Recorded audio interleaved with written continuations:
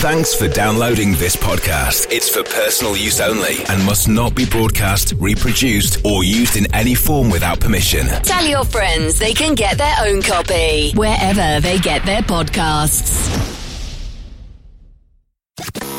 The sound of endurance racing Around the world. This is RS1, part of the Radio Show Limited network. G'day everyone and welcome to On The Grid, your weekly fix of motorsport with a down-under perspective. Each week we'll talk to the leading lights of Aussie motorsport, unpick the key issues, discuss the trending topics and have some fun along the way. From supercars to the Bathurst 12-hour and everything in between, and I mean everything, this is On The Grid. Now, here's the show's host with the most, Tony Shebeki. G'day everyone and welcome to another episode of On The Grid. Thank you so much for joining us. Another big show coming up. Richard Craill to catch up with Porsche young gun Cooper Murray shortly to have a chat about his great opportunity for 2022. And also we'll be having a look at some of the news as we catch up with Mark Walker and Craill a little bit later on. Some big stories doing the rounds at the moment. Let's have a look at some of those news items first up. And for the 5 supercar rounds to finish off the 2021 supercar season will be held at Sydney Motorsport Park over 4 consecutive weekends through the months of October and November.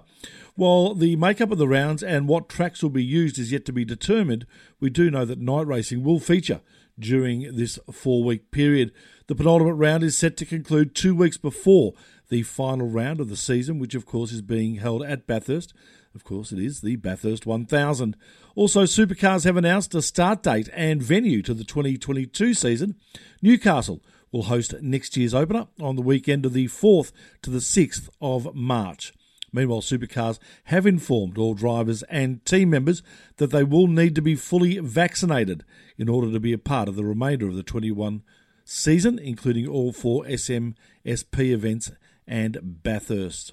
Alrighty, Richard Craill kicks off the show for us tonight as he catches up with Porsche young gun Cooper Murray. G'day, Craill. The last 2 years have been tough for everybody, but imagine being a young racing car driver. You're at the peak of your powers. You're trying to make every right move to progress your racing career. But along with the pandemic comes a stop to motor racing and that charge to a racing dream. Well, our next guest is proof that not all careers have been put on pause by COVID-19. Cooper Murray has been one of the stars of Carrera Cup Australia in the last couple of seasons.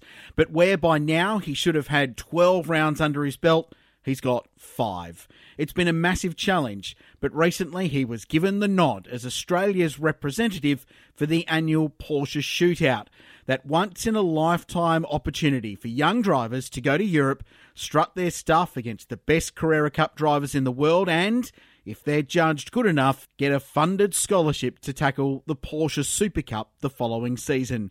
It's the well-trodden pathway that our own Matt Campbell and Jackson Evans have followed to kickstart their international racing careers.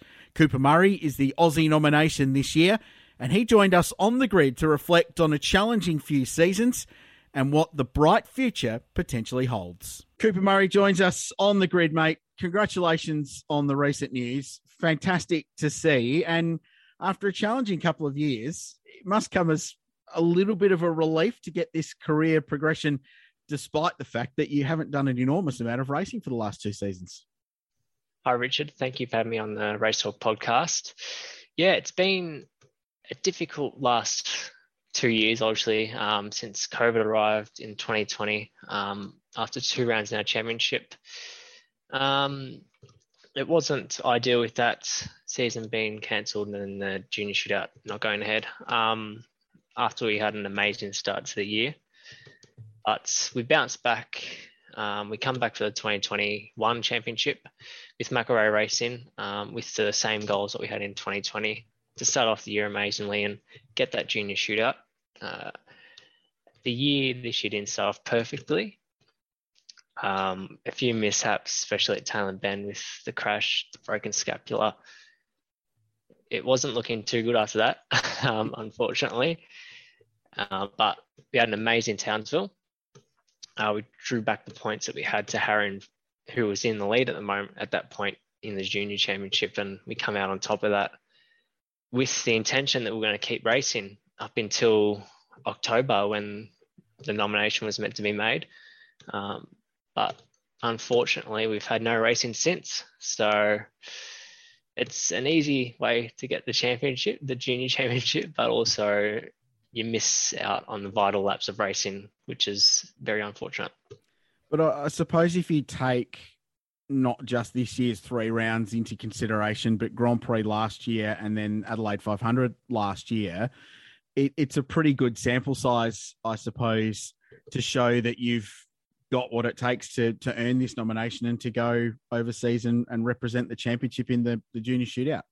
Yeah, obviously, if you were to combine last year's Grand Prix and Adelaide 500, where we had an amazing 2 rounds there and then a fairly decent 3 rounds here, being second in the championship at the moment, it's not a bad point score if you add them both up, which if you look at it that way, it's good. But yeah, 6 rounds or 5 rounds in 2 years isn't very much, but it's better than nothing at the moment.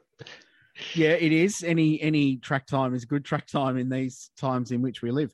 Just run us through how and when you got the news that you'd received that nomination and what your initial reaction was.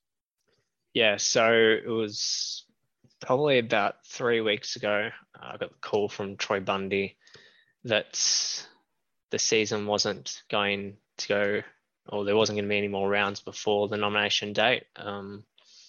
And then I would be crowned the champion for the junior championship and obviously get the once in a lifetime opportunity to go over and represent Porsche Carrera Cup Australia at the shootout. So that was a sort of a overwhelming phone call. It was a year coming, a year late.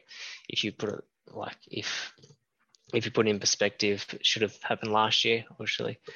But it's better than not happening at all, as they say. So I'm very grateful for the opportunity and I'm very looking forward to it.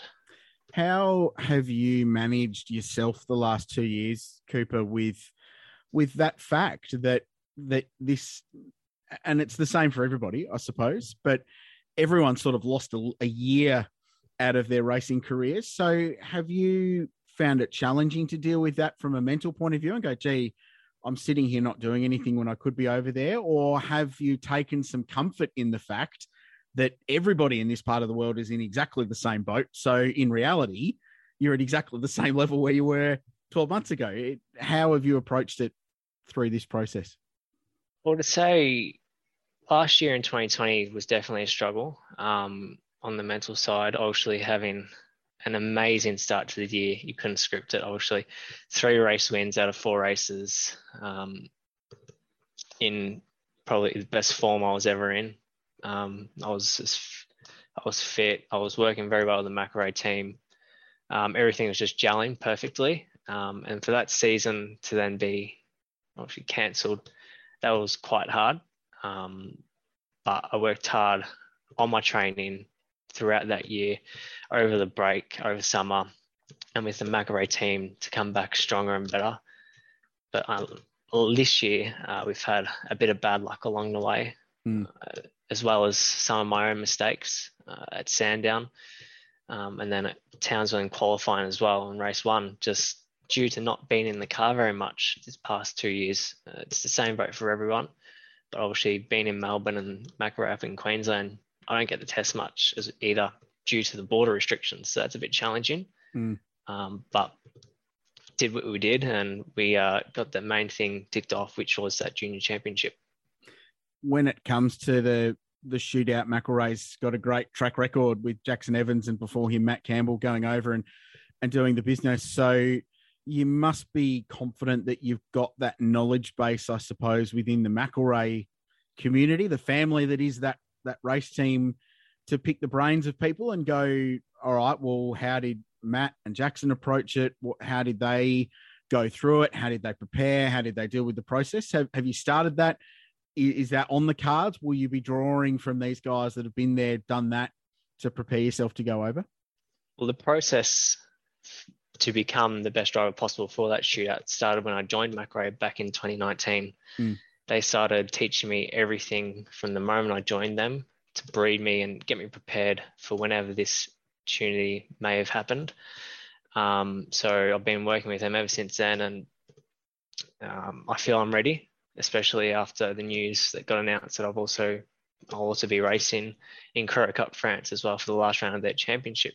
Yeah. And doing multiple test days as well over there in the new GT3 992 Cup car, which will be an amazing opportunity, and it'll make sure I'm prepared as best as I can be for the opportunity that is in front of me of going to the shootout. Yeah, well, that was my next question, mate. And what a cool opportunity to get those miles before the shootout. And, you know, you touched on the fact you haven't had much seat time here. So that must be confidence inspiring to go and not only go and get laps, but get laps in the new car. So you'll get a taste of it before anyone here does, which is pretty cool. Yeah, when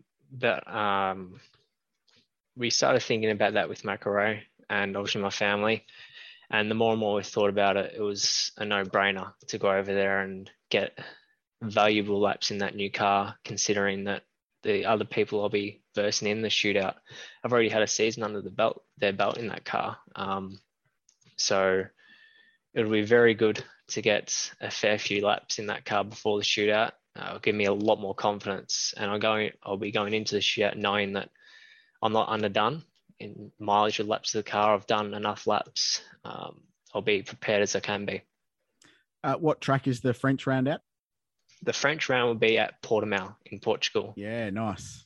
Cool. Yeah, so I've been doing a few laps there on the sim, and it's an amazing track. So I'm looking forward to that very much. I was going to ask how you've been preparing, and as we talk, you're sitting in your simulator now because it's all rigged up for sound and vision, which I love. So obviously you've been getting some miles at that track. It's a cool racetrack. It is a very cool racetrack. It's got a lot of elevation. I was surprised, especially on the sim, you can notice it. And it's got a bit of everything. Most are fast corners, some tight hairpins. It's a proper racetrack. And in that new 992 Cup car, it's going to be pretty cool. Is iRacing your platform of choice? I know they've just added the 992 to that platform. So for Portimao, unfortunately, iRacing doesn't have that track. So I've been having to do it on the Assetto Corsa. Yep. Which also have brought out a new version of the 992 as well, which is good. So I'll be able to practice in both. That's cool, mate. Hey, I just wanted to go back, and you touched on some of the key elements of the 3 rounds we've had in Curragh Cup Australia so far. So Sandown, blindingly fast, 3rd, 2nd, 12th in race 3, but that was an insane car race with all kinds of stuff going on. But you mentioned the crash at Tailem Bend, which was completely not your doing. You're minding your own business in the wet, heading up there into turn 1, and an out-of-control car flies directly into your path with nowhere for you to go. How was the recovery from that, by the way, and how did you go with the broken bones going into Townsville?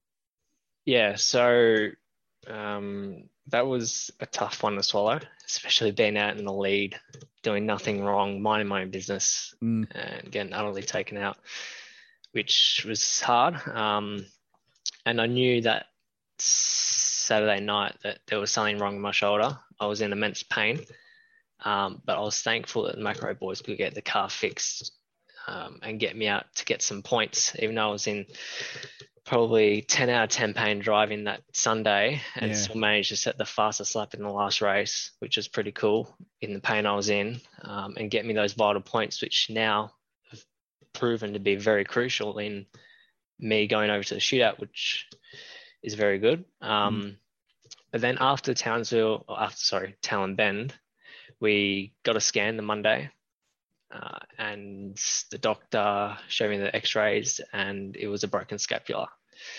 So ever since for 6 weeks, 7 weeks, I was in a sling, pretty much doing nothing. Couldn't move my left arm, so I was just in the sling the whole time. I was with Nicole from Highline Physio, who helped me a lot, fast forwarded my progress and the recovery, which was good, and it got me ready in time for Townsville, which was 8 weeks later. So as soon as I was out of the sling, I was back getting some strength, as much strength as I could back in the shoulder before Townsville. Yeah.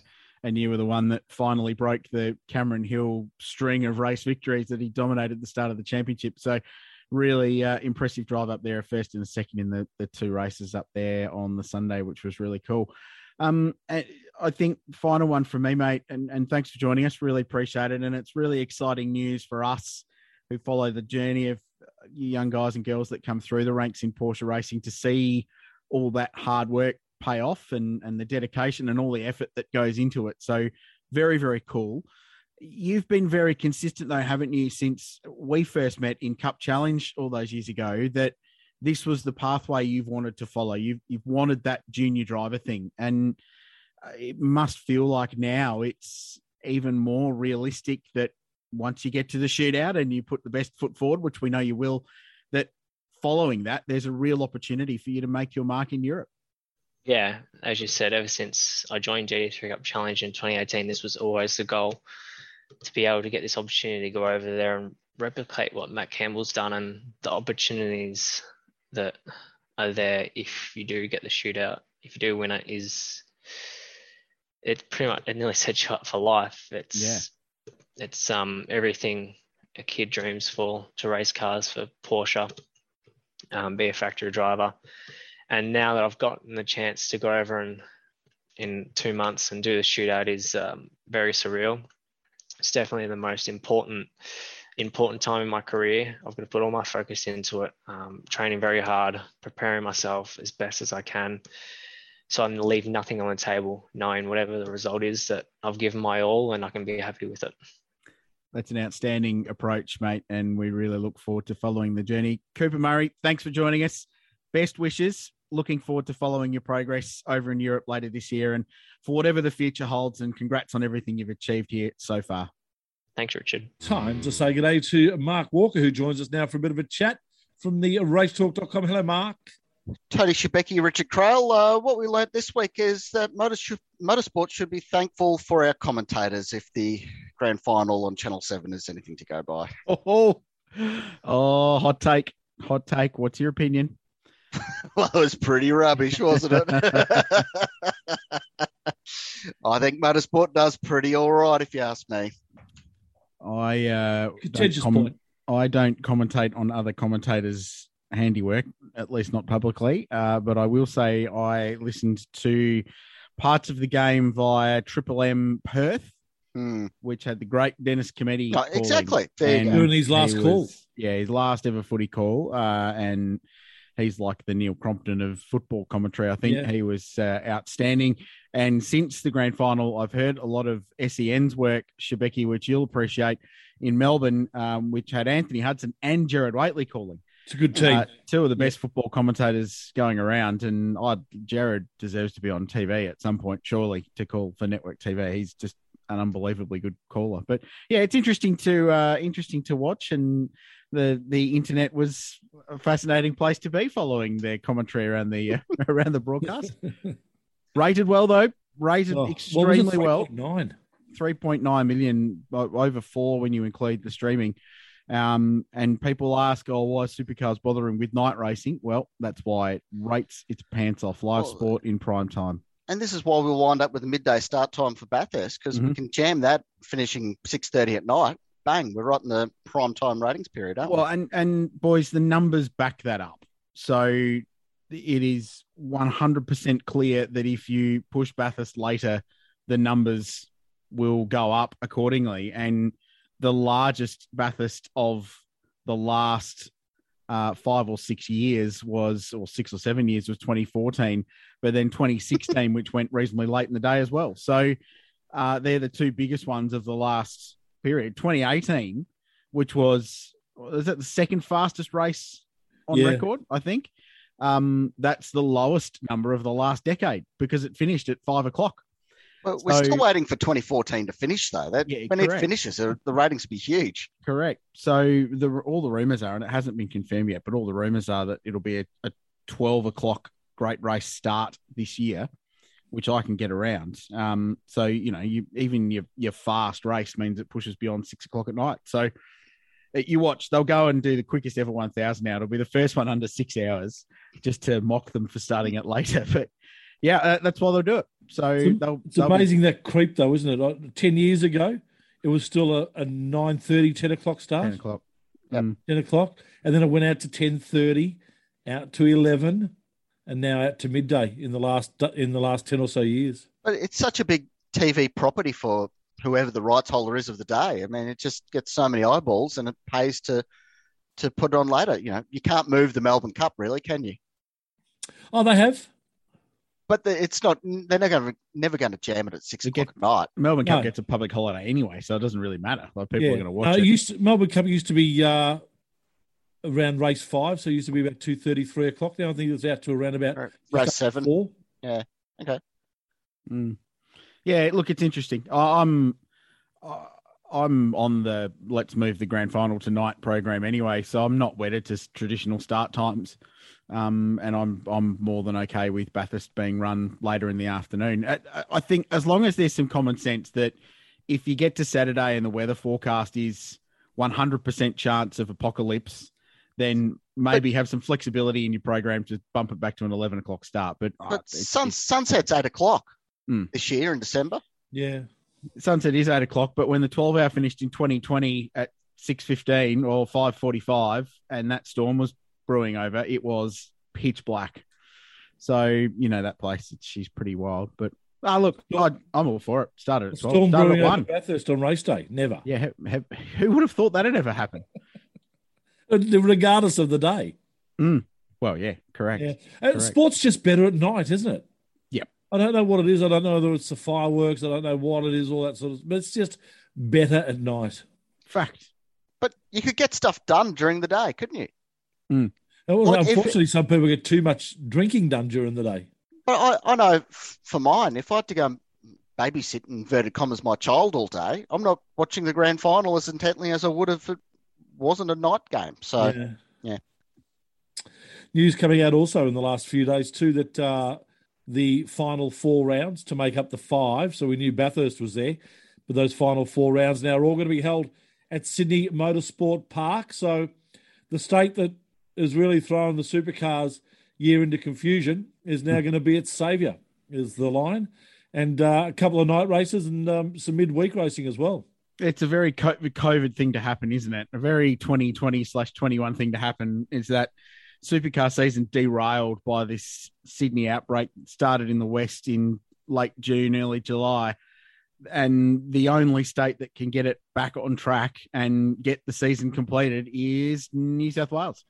Yeah. So it's ironic, and it's a very, very strange irony, but as it turns out, it's going to have to work, really. And I just hope that they're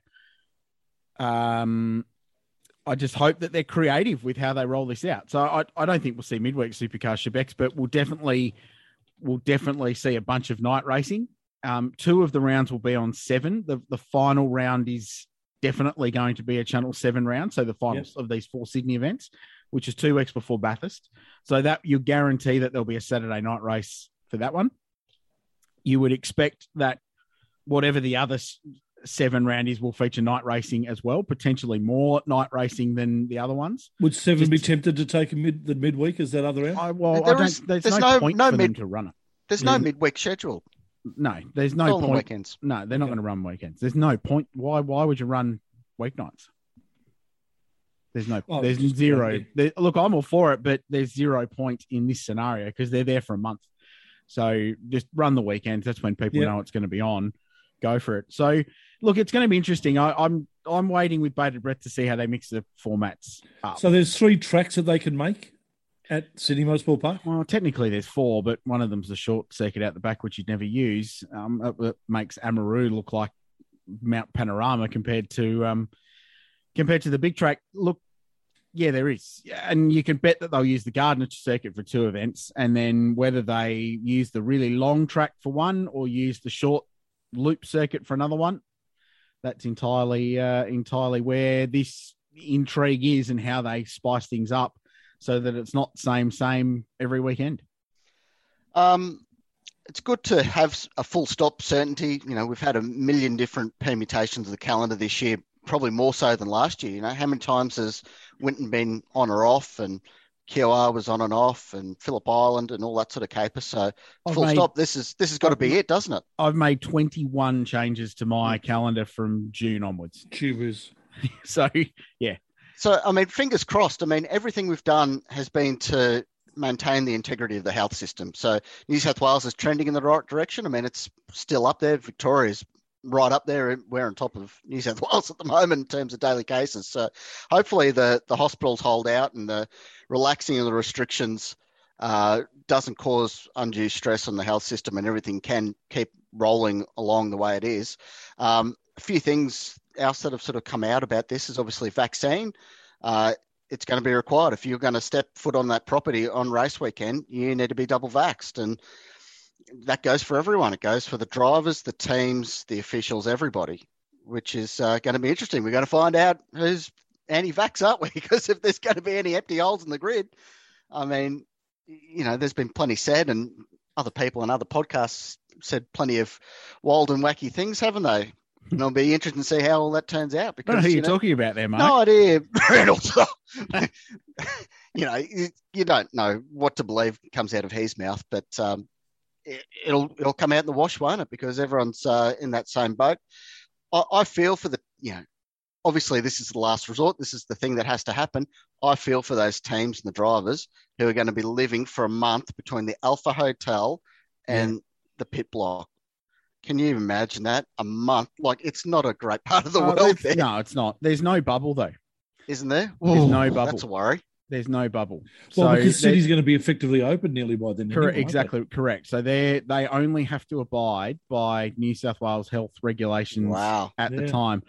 But having said that, there will be an extra layer of caution, I would have thought, from Supercars management to the teams, and then within the teams themselves, saying now is not the time for you to go and spend an off night at the Rooty Hill RSL, which we talked about in the show last week.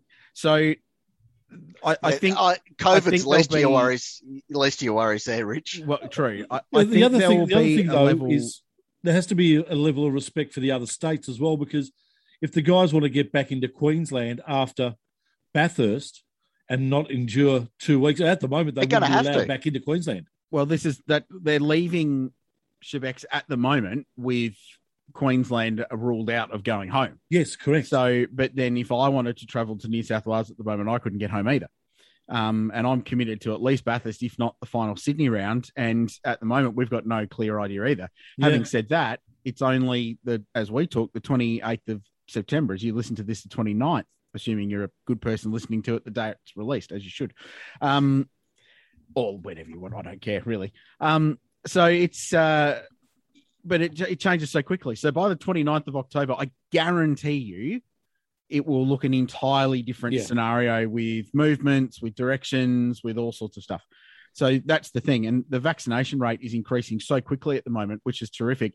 And I wrote about this on the Race Talk during the week. It's one of the most proud lines I've ever written that I'm most happy with, is that the vaccination rate is like a McLaren Formula One car at the moment and not like the MasterCard Lola that it started out with 6 or 7 months ago. So it's flying. And again, in a month's time, there will be about 6.5 million doses more in arms than there are now.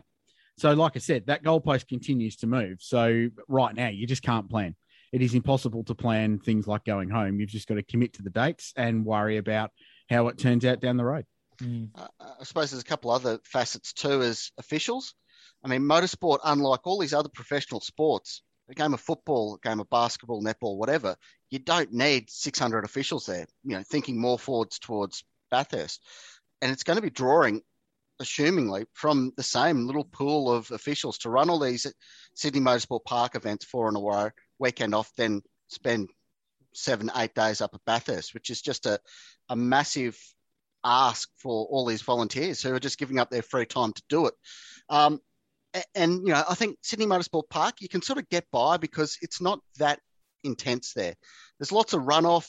You know, the flag stands a little bit further back. You don't need to have such an intense staffing around Sydney Motorsport Park to make it work.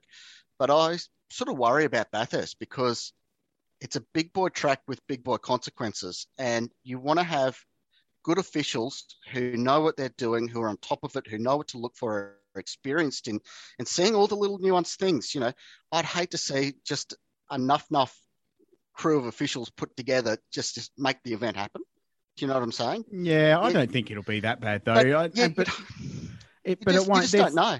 There's enough officials in New South Wales to staff Bathurst competently, and look, there might be compromises elsewhere, like the person every 200 metres in pit lane blowing the whistle as the car goes by. That might be a thing of the past, but like everything, it's going to be a compromise. But we're living in a compromised world, so they'll have to find a way around it. The shining light with Sydney Motorsport Park, that place is a lot of things, but what it is well set up as far as the electronic lighting goes, from the safety lighting. So while I'm not suggesting at all that it's in a position to do away with marshals, it can run on a skeleton setup, which it does generally on the Friday practice day of a Shannon's round, for example. So I think there will be adequate numbers to man the track safely. And you will just see people like, so here's an example. At Bathurst every year, we get 2 volunteers in the media centre, Pete and Sheila, who are 2 of the great human beings in the world. And they volunteer to staff the front desk of the media room for media coming in, give them result sheets, give them the Wi-Fi login, tell them that, no, they can't go to this place on the racetrack for the 87th time. They're tremendous people, but that's the kind of role that this year may just not happen, because they'll need to be deployed somewhere else. But at the same time, you can cop that for improving driver safety on the road. We'll compromise with some media centre convenience if it means making sure the circuit is fully staffed. So it's going to be a compromise. 100% it's going to be a compromise, but then the entire world is a compromise. The teams are making a compromise moving to Western Sydney for a month. So that's the world, unfortunately. But the sport... I think the sport's big enough to manage it. I think there's enough resource around between Motorsport Australia and Supercars and the support categories to make it work. Interesting to see how it does. I also saw that Motorsport Australia rejected the call, I believe, for them to run an opposite way at Sydney Motorsport Park. What? For 1 week. There was something mentioned about that. I did read somewhere. The Motorsport Australia stated that... Did someone accidentally shoot up on acid rather than their COVID facts? I don't think that was ever a story, Shebex. I think... I know it was actually written as a story. I know what one you're talking about. But it's a non-event. The circuit's licensed to go one direction. If you start running it the other way, you've got walls pointing at strange angles, all sorts of dramas. So, no, that was never going to be a thing. And cool. They've got 37 different layouts there anyway. So... that's not a problem. One of the issues is, though, boys, that needs to be raised here is the complete inadequacy of motorsport in New South Wales. Yes. It's like they've got one permanent circuit that can host supercars. That's it. Same for Queensland. Well, exactly right. But you can argue... Victoria's going to have 2. But South Australia's got 1. No, well, yeah, it does. But New South Wales, with 7.5 million people, is the most populous state in the country. It needs more. It needs a second circuit. It really needs some of these proposals that we've written about on TRT to get off the ground, because it's exposed a weakness in the system, in that they can't just decamp to Wakefield because it's not up to spec. And at the moment, that place is in absolutely no position to get themselves up to spec to run it. They're lucky to be running anything. Well, exactly there at the right. moment. Well, I mean, the joint could be shut down. Yeah. Yes, correct. So yeah, which is insane, because it's in the middle of nowhere, outside of Goulburn. Yeah, it's insane. Like the problem motor racing faces. They'll figure out what what they had when it's gone, because those little regional centres, places like Goulburn or Warwick, these racetracks are the lifeblood of the town. So hopefully they sort it all out. And does Wakefield Park? Sorry, going off on a tangent here. Does it really need a big fancy pants pit lane setup? But this whole drama they're having isn't because of they want to build this thing. It's just them going sort of come out them at going the same time. them going to development application has just dragged all this out. Yeah. Because all of a sudden something was up for public consultation, because they have to. Yep. And all of the people that hate the racetrack went, "Oh, we don't want that." But it's not going to make it noisier. How is a big pit building going to make a racetrack noisier? Yeah. It's what you put on the racetrack that makes a racetrack noisier. It's just bloody stupid. Absolutely stupid. But then every racetrack in Australia has had noise complaints. The Bend has had noise complaints. Seriously. Go figure. Well, for the people at the service station. I know people that run the sheep in the property next door.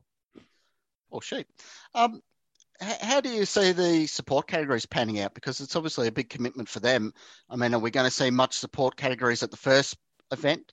Is it just going to be local sort of stuff filling the gap there? Because there's not going to be many interstate categories are going to come over the border for, week one, then go home and quarantine for 2 weeks and then return to Bathurst in 3 weeks' time. It's been announced that Super 2 and Super 3 will do the final round at Sydney Motorsport Park and go to Bathurst. Apart from that, I haven't heard of anything else. Yeah. It's hard for me to answer this because I know what could be on the program. Well, look, S5000 has been confirmed at Sydney Motorsport Park. Yep. At the final Sydney Motorsport Park, at the fourth one. So that's been confirmed there. So too has Super 2 and Super 3. So I don't know if you can read a trend, but... Well, also for the fact that you said you're expected to be there for the final round and also... Well, because Porsches are probably going to be there. S5000's there, mate. So I'm definitely going to be there. Yeah. So Porsche would still want to run another round or a round before. Of course they would. But but 4 of their best championship cars are based in Queensland. Yeah. So, like you said, you can't expect those guys to go and quarantine because they're not full-time race teams. They rely on contractors. To put a staff up, even if you're McElroy Racing and you bring a minimum staff, which is basically 2 people per car, you're still going to quarantine 12 people for 2 weeks at however much it costs, assuming you still have to do the hotel thing. But again, by then we don't know. So look, you're not going to know much about that support program for another couple of weeks because a lot of it will rely on whether these categories can get there and then either get back to home in between Sydney and Bathurst, or whether they can afford to stay on the road, or whether they can go at all. Simple as that. Well, I mean, the supercars probably won't need much practice by week 4, will they? They'll have the place reasonably sus by then. Well, see, that's something they should do, is just like by the time they get there for week 4, bugger practice off completely. Give them a 10-minute session to shake the cars down, or better, give them a 35 or 40-minute co-drivers only session and send them straight to quali. Where do the co-drivers get a chop? Like they've been largely, surely. Yeah. Sure. Radicals could run as a support. They just have to come out of their garage, don't they? Well, they could. They're based there. Look, half the Toyota 86 field's based in Sydney, as far as I know. So you could run a grid. Even if it's a non-championship, yeah. And look, there are a host of New South Wales state level categories that haven't raced since June. So I'm sure you could put grids together. But if you're expecting national level stuff, it won't be until that 4th weekend. Would be my thought. Nissan Pulsars. Sure, why not? And we're expecting that 4th weekend to be the week before Bathurst? No, it's 2 weeks before. 2 weeks before. The date's been locked in. Yeah, 2 weeks before. So they'll finish at Sydney on the Sunday. Then they'll have 6 days off, 7 days off. Then they'll basically be bumping into Bathurst on the following Sunday. Yeah. To get set up Monday, on track Tuesday. Now, I don't think supercars will be on track Tuesday. I think supercars, by the looks of it, are keeping their current schedule. Thursday, so Friday, they'll be on track. Sunday. Yeah, correct. But supports will definitely be on track Tuesday, Wednesday. 100%. Yeah. 100%. All interesting. Heaps of stuff happening right around the world, and the Formula One circuit has been quite exciting for Aussies and also for the F1 themselves. Let's have a look at the F3s and the F2s, though. And gee whiz, a Doohan and a Piastri looked pretty solid in their victories. How good was Jack Doohan telling his team where to go stick their team orders? That was spicy, wasn't it? Yeah. I thought that was brilliant. And warranted. And rightly so, yeah. Yeah, the situation in that level is that the driver's paying the team, not the team paying the driver. So the team exists to make money out of drivers bringing 800,000 euros to run Formula 3. The driver's got every right to tell them go stick it just because they want to win a team's championship, which at that level is a piece of silverware and some accolades, and that's about it. So no, I enjoyed it, and it was good to see a bit of Aussie Mick in young Jack, I think. Bit of mongrel, get the elbows out a bit, tell it where it stands, really emphasise his position. It was a terrific drive, really good drive under a lot of pressure. And he let him by. He did it. He let him by, and then old mate made a mistake, and Jack repassed him. So what was he supposed to do? And Oscar, real deal, isn't he? It just keeps getting better and better, doesn't it? Mm. What does he do next year? Because he's not going to get that Alpine drive. No. And Guan Yu Zhou will get that. So, Alonso's in great form, but how long is he going to be in that seat for? Maybe another year. Does he stick it out a year and end up there in 23, or does he go somewhere else for 12 months? What does he do?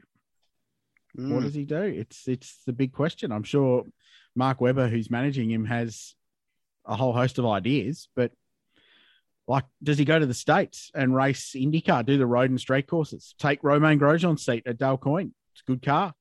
Prove him to be on the podium. Get a year of hard racing over there under his belt just to keep him sharp. I don't know. What does he do? He's got to stay somewhere where there's profile, where there's really hard competitive racing. So when the time comes, he can jump straight into a Formula One car in 23. But it certainly doesn't look like he's going to be there next year for sure. So what are options? Like going to Japan?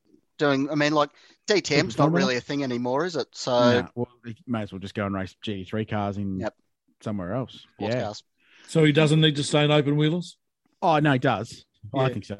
Yeah, definitely. I think you risk running into irrelevance if you jump into a... Yeah. And it's like DTM back in the day were the closest things you could get to an open wheel car. Factory back stuff too, works Mercedes team and whatnot. You could easily just shunt a driver there for a year. Yeah, but they're only GT3 cars though. Like you can't now. When they were proper, full blown, those Class 1 cars, they were as quick as Formula 3 cars, if not faster, and with more aero. So, and you saw like Robert Wickens came out of that straight into an Indy car and was unbelievably competitive because the Indy car had about the same level as downforce as the DTM car. But now they're just GT3 cars. I say they're still awesome, but it's GT3. Yeah, I would have thought Super Formula in Japan would be another option, go and do a season over there. Fast cars, hard to drive, long races, pit stops. That could be the other option, and probably cheaper than trying to fund a season in the States as well, I would have thought. S5000s. Well, yeah, sure. Why not? We'd have him. Be a good challenge for our local blokes, wouldn't it? Yes. Like, sadly, I can't see that happening, Shebeki, but no. You never know. Do you know people, though? I can certainly make a phone call. Certainly make a phone call. You heard it here first. I've got a friend of a friend of a friend of a friend who's friends with Mark Webber. So, yeah, sure, no problems. 6 degrees of separation. It's about 5, so maybe we're in. Even better. But it's a big question because he's smoking that field at the moment. And look, it's frustrating, but I get it. Like, Formula One is a money game, and Guan Yu Zhou not only brings an enormous amount of backing, but he's Chinese. So it is so important for these brands to sell in China. So, of course, they're going to go after a Chinese driver who's competent. And he's that. There's no doubt he's a very good driver.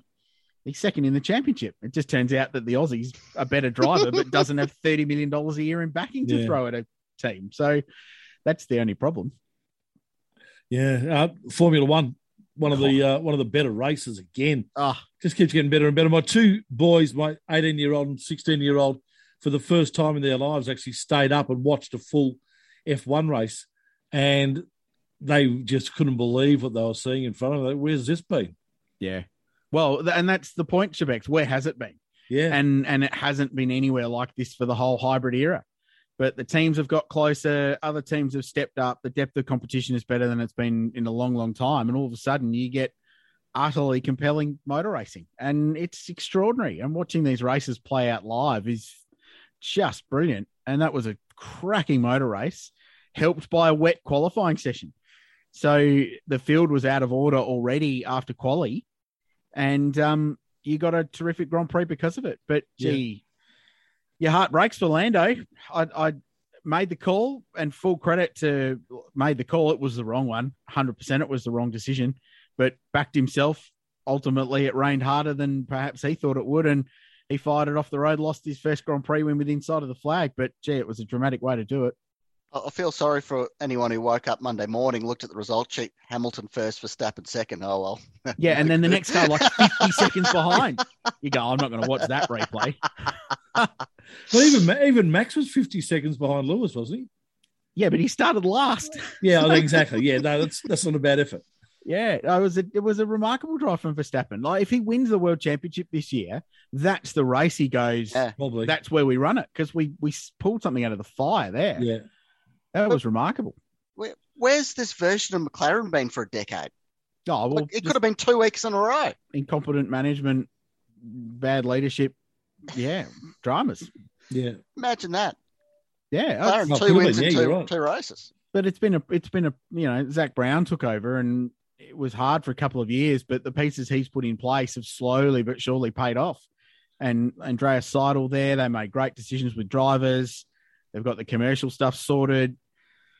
What a performance! Daniel Ricciardo's on the podium, all bar a bad pit stop. Well, exactly. They ultimately, the irony is they cost themselves a podium twice, because they cost themselves a podium by not telling Lando to pit over his own thoughts, which was the difference between them and McLaren and Mercedes-AMG in the end, because Mercedes told Lewis to pit and he didn't like it, but they told him to pit anyway. Yeah, because they remembered that they're the ones paying his ridiculous salary. So do as I say. So McLaren should have been more insistent? I think, clearly. But it was Daniel who made the call to pit for Inters in his car. Yeah.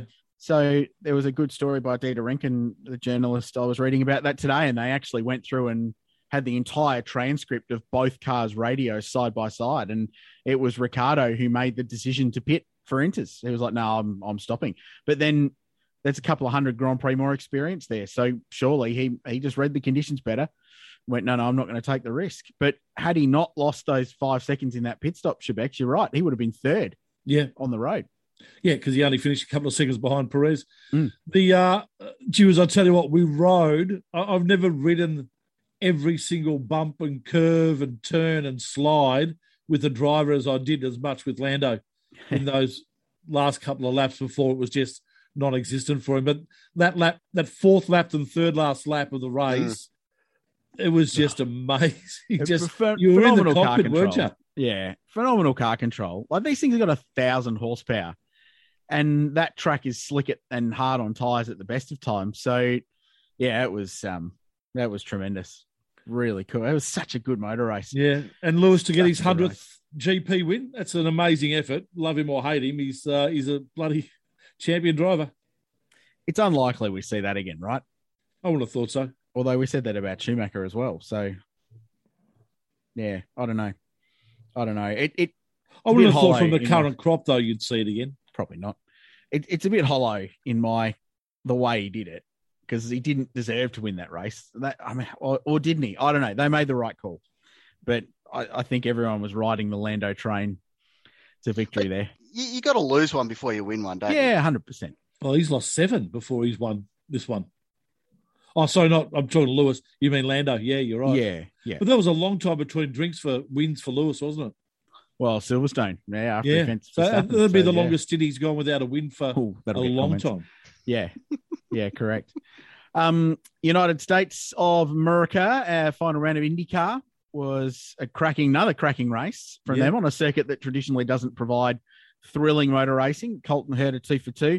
But so good to see our boy Scotty McLaughlin wrap up the Rookie of the Year title. Just what a cool thing to do. Never been done by a Team Penske driver.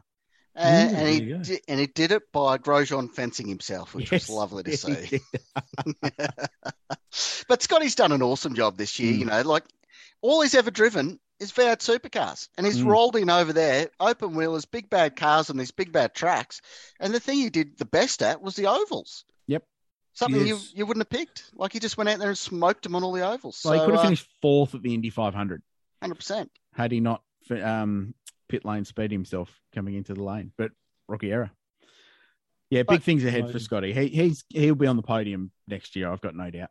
But, like, just the momentum he just looked like he belonged, like he was on top of one of the practice sessions there at Portland. Like he's shown good pace in these last few races. He's feeling a lot more comfortable in the car. He's got a direction that he's comfortable with. So, he's obviously been there picking apart all his very experienced teammates that he's had this year, been able to lean on their data and their way of doing things. And now he's forging ahead with something that he believes in and got the pace. So, bring it on. I think the other great thing for Scotty is that he's been really open after every race that he's made this mistake and a stupid mistake here. So he knows exactly what he's done wrong and will make sure that that doesn't happen next year. What can we expect from Scott in regards to an improve? 10%, 20% on this year? What do we expect? But he's not 10% off. No. Oh, that's true too, yeah. So you qualify 14th in IndyCar at the moment and you're 6/10 off pole. So that's how competitive it is. I don't think you put a percentage on it, Shebex, but I think top 10 in the championship for sure. And if not a race win, there's regular contending. But he's had the race pace all season. It's been qualifying that's been his Achilles heel, and he's been open to that. And the IndyCar rules are such that you don't get to run the red tyre, the soft compound tyre, until you get to qualifying. So you spend your weekend getting up to speed, working out which way the track goes, grip levels, all of that. And then all of a sudden you get a tyre which gives you 20% better grip, better braking performance, better power down, everything. It's a second a lap faster. Yeah. So all of a sudden you've got one 15-minute session, which is part one of qualifying, to get your head around that. And if you don't get your head around it, you're buggered and you're out of the 12 and then you're out of the fast 6 and you're stuck down in the field. And if you're stuck down in the field in IndyCar, it's really hard to get to the front because it's so competitive. So he's just got to sort the one lap pace out, which he'll do because he's the best qualifier we've ever seen in supercar racing. So he has an innate ability to pull a lap out, and it's just learning that tyre and the intricacies of that, coupled with leaning on the aero and everything around it to get it right. But he'll do that. No problems. So in my book, what's a good year for Scotty next year? Well, I think he qualifies in the top 10 at almost every race, like all the Penske guys do. And if he doesn't win a race, he certainly is on the podium a couple of times on road and street courses, and that'll be a big pass mark. You mentioned the openness, and I think we've seen a bit more openness this year, like him documenting his tale of being in this, Scott Does America. Yeah. There's none of that tall poppy over there that he had to cop constantly over here when he was just demolishing the fields. And I think even the Holden fans in Australia are behind him because he's not over here still smashing them on the track every weekend. He's a Chevy driver now. So exactly. So, I think he's got the whole of this region behind him. And, there's a lot more positivity in his world over there doing what he's doing in IndyCar rather than what he was copying down here in Australia. And it was the same with Ambrose when he went over there. Ambrose really rocked the boat when he was in Australia. He was the blue guy and all the Holden guys were against him. And, all the niggle that Ambrose was on the receiving end on is very well documented. And I think Scotty was in a similar boat. He donged everyone down under and he's gone up there as the underdog and he's doing a good job of it. Are we any chance of seeing him jump in a Shell V-Power supercar for Bathurst? No. I think he's ruled it out anyway. Yeah. Shame. Yeah, it is. It is. But like I said, compromise, right? Yeah. And I suppose the final question on Scott for me is he the next big thing in IndyCar? Oh, there's any number of big things, aren't there? Pato O'Ward, Colton Herta, Roman Grosjean. Like, who would have thought a guy in his mid-30s would come into IndyCar racing and make such an impact? And there was a really interesting shot after he was out of the race. He was sitting on pit wall and he popped up. They had a split screen on the TV, but that was going to the big screens as well. And he got a massive roar from the crowd. Yeah. So, and acknowledged them because they saw him sitting there. So he's made an enormous impact on that sport this year. And it's such a good story. So it's not just this youth movement that's in IndyCar. Pato O'Ward, for crying out loud. Alex Palou, I was going to say, for winning the championship. Like, where did he come from? What a huge effort. But you look at Grosjean, everyone has seen Drive to Survive. They've all seen him sitting in his little fireball there. So everyone knows about Grosjean and what his story was coming here. Yep. And how's that fight next year? two Andretti drivers. I mean, even Rossi's good, but Colton Herta has been absolutely on fire, has made some mistakes. Iron those out, he'll be unbeatable. But then you've got Grosjean and the car next door. So that just the battle between those two next year is going to be fantastic. So a lot to look forward to there. It's such a cool thing. I love that sport as well, how the older blokes can still stay competitive too. So Dixon. Dixon, it will 100% be a title contender, and he will be a title contender until the day he dies, probably. And when he's 95, he'll still be running an IndyCar winning championships. But I love, like, Meyer Shank Racing has got Elio Castroneves back full-time. He qualified third in his mid-40s at Long Beach, and they've just signed Simon Pagenaud. So they've now got a two-car team with guys who've got, I think, like 45 IndyCar wins between the two of them and 5 Indy 500s. So all of a sudden that team looks tasty. And it's so cool how that series has developed. And it's been interesting to see the rumors of a third engine manufacturer pop up again over the last couple of days. So hopefully they can get that done and get a Toyota or a Ford or somebody in and get a third brand on the track as well. Yeah.